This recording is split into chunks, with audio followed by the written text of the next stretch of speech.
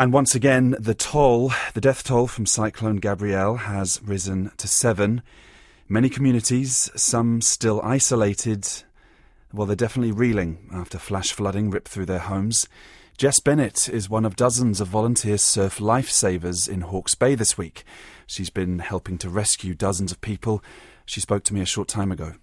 We started off in the Esk Valley on Tuesday, assisting 26 odd people from rooftops and deluged properties and getting them to dry land.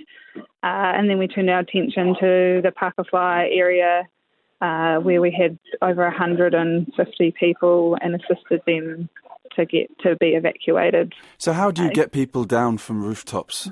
It's really tricky. Some people had to be really brave and courageous, and some of them we were literally driving right up to. So, and they were stepping into our boats at that level. That's the devastation that's occurred in this region. Just how quickly was that water moving? The Esk Valley, the water was moving very quickly, and to be fair, it was up really high, but it did drop over a short amount of time as well. To the point that our boats didn't have enough water to get back to where we launched from, so that just provides some more logistical complexities to what we're dealing with. We've heard stories of cars, even entire houses being swept away. What did you see in the water? Yeah, I don't really know how to explain what I saw on Tuesday morning. It's pretty devastating. There were houses literally floating in front of us down the river. Did you ever have to rescue anyone from the water itself? Yes, there were people up to sort of chest high in water that needed assistance. And in what sort of state were people in?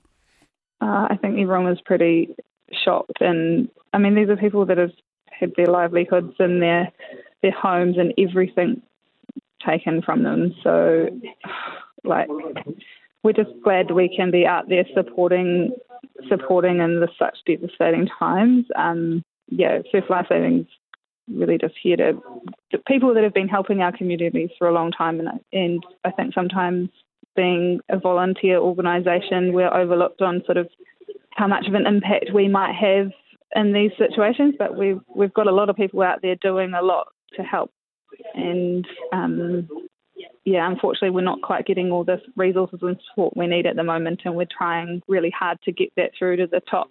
What do you and your team need? We need personnel that can assist with this operation, because we need them to come and help us just get basic things like organise getting the meals and stuff to us, because it's just the logistics of who you got to ask to get the food here.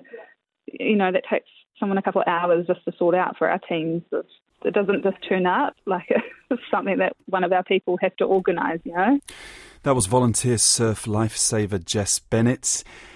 Just once again, in Muriwai, there's an evacuation order for Domain Crescent. Auckland emergency authorities are telling residents of Domain Crescent in Muriwai to leave right now. And of course, that very important note in Gisborne, residents are being told to stop using water immediately.